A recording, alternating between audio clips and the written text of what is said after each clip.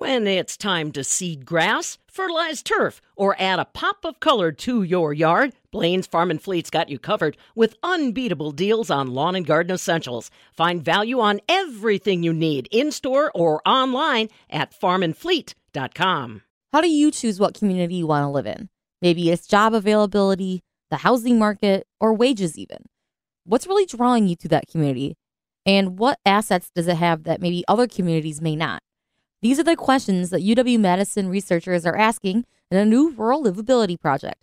I'm Charity Seebecker with the Midwest Farm Report, and Matt Curis, UW Extension Distinguished Community Economic Development Specialist and researcher, says the goal is to create a blueprint to help best serve Wisconsin communities. We're looking at many different factors that might influence livability in a community. It might be access to jobs. It might be entrepreneurial opportunities. It might be what we call critical institutions, or institutions that influence quality of life. Things like healthcare, education, even things like restaurants, all these different factors that influence why a person maybe chooses to live in a community actively. Maybe they're looking for a certain aspect of quality of life that that community offers, or maybe they're looking for an economic opportunity, but also thinking about ways that these different factors might help people that also live there improve their quality of life and maybe make them want to stay there, or find opportunities to perhaps maybe grow their economic opportunities. When it comes to the word rural, how do you really define rural? And because I know that has changed from the past to what it means today. We will take a number of different approaches to defining rural, and there are a number of formal definitions. So, for instance, the Census Bureau looks at housing and population thresholds for areas and defines them as urban if they're above those thresholds, and everywhere else is rural. So that's not a great definition in many regards. What we're trying to do, though, is look at different ways that people maybe self-identify with being rural, as well as looking at some of the formal definitions, but not trying to perhaps attach ourselves to one of those and only one of those definitions, recognizing that rural means different things to different people and to different parts of the economy. Can you touch on the status of the rural Wisconsin labor market, changes in population, unemployment, all of those things that are really affecting getting to a perfect rural livability area? So we have definitely seen a number of changes to the Wisconsin labor market. We've seen unemployment rates being at record lows. We are seeing the number of unemployed individuals per job opening at record levels. So we do see a very tight labor market, and that is exacerbated in a lot of rural areas just simply because we don't have the number of workers in those communities that we used to have for a variety of reasons.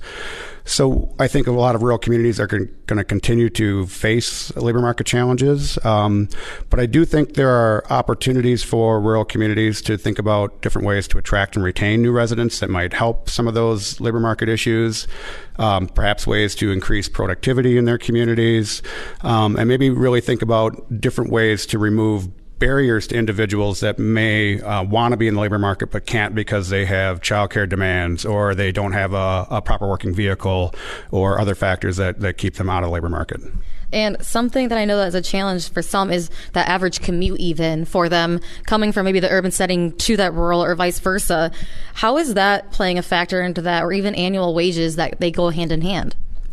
So we definitely see a number of rural residents that commute into larger employment centers, and we have seen that increasing over time, the number of individuals as well as some of the distances or time spent for those commutes.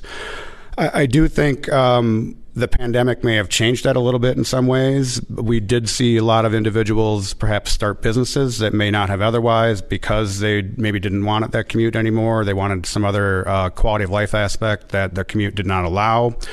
And we also see, even though it's declining, the work from home trend continuing, especially in some rural communities that people actually move to because they offered a quality of life that they couldn't get in a bigger city, and they could work remotely for one reason or another.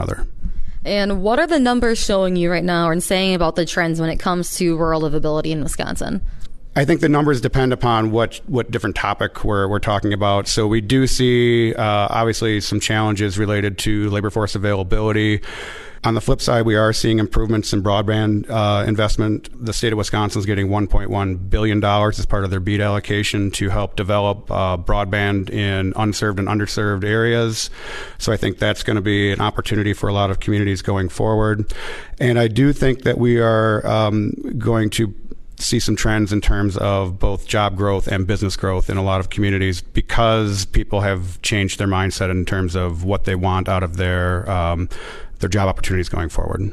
What are you seeing as some of those biggest challenges that are stopping us from becoming and having that, perfect rural livability community?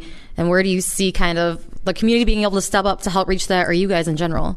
So, there are a lot of structural challenges we face in terms of our population and age structure. Traditionally, the state of Wisconsin hasn't attracted a lot of people from outside of its borders, even though that is increasing somewhat more recently. But I do think that I don't know if there's a perfect livability for everyone. There's going to be definitions of livability that vary among different individuals. But, one of the factors I do think that can help communities improve their livability is partnerships with their surrounding communities because we're not facing these challenges alone. Communities are often having shared challenges related to labor force, related to economic opportunities, related to broadband. So if there's opportunities for them to grow their capacity by partnering with one another through regional cooperation, I think that will help solve a lot of those issues that they couldn't solve alone. We're talking a lot about making communities livable, but who are we making them livable for? The people that are already there or trying to bring newcomers in? Yes, it's both. And we're not trying to, and I think part of that is up to the communities themselves. Going through a process where they think about kind of what they want to be going forward, that may be different for different rural communities. Some communities want to perhaps emphasize the people that live there and find opportunities to improve quality of life for existing or longtime residents. And there may be other communities that want to grow their population or attract new individuals to their community to create new demand for goods and services or serve for employees for local employers. And really that's going to, I think, vary according to individual communities. How are you guys helping with housing issues or that stigma of having a rural part of your community? How are you guys kind of helping with that? So with Extension, one of the things we're doing is certainly doing education and helping people understand, what are some of the supply and demand factors that go into some of these housing challenges that communities face, helping communities better understand perhaps why some of this housing is needed in communities. But then also we do have individuals both in the Division of Extension and at UW-Madison that are doing research to help look at new models for developing rural housing, look at ways to perhaps make it more cost-effective for developers, looking at ways to perhaps build different types of models for housing that may make sense in rural communities. And now, kind of connecting with our listeners, how does this apply to someone's life? So, example, what do maybe you do in your small town on the weekends that can really help resonate them of, we do have that rural livability aspect in our community, we just maybe don't realize it? Yeah, I really think that that's, again, going to matter to individuals very differently. And I think some of what people think about as maybe, we were able to do this in, for lack of a better term, the good old days, and we don't have that anymore. But are there ways that we can maybe return some of those assets to our community that we had in the past that we wish we had? And that would be a way for us to, think about our community as being more livable.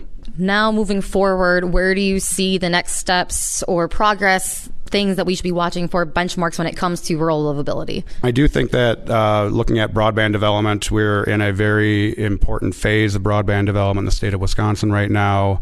And again, it's probably not going to be as fast as every person would like, but it is moving forward. And I do think we will see universal connectivity in the state of Wisconsin within a relatively decent time frame. That was Matt Curis, UW Extension Distinguished Community Economic Development Specialist and researcher, along with us. He says while there may not be a one-size-fits-all perfect livability scenario, the goal is to identify what is working and be a resource for communities to grow. For the Midwest Farm Report, I'm Charity Seebecker.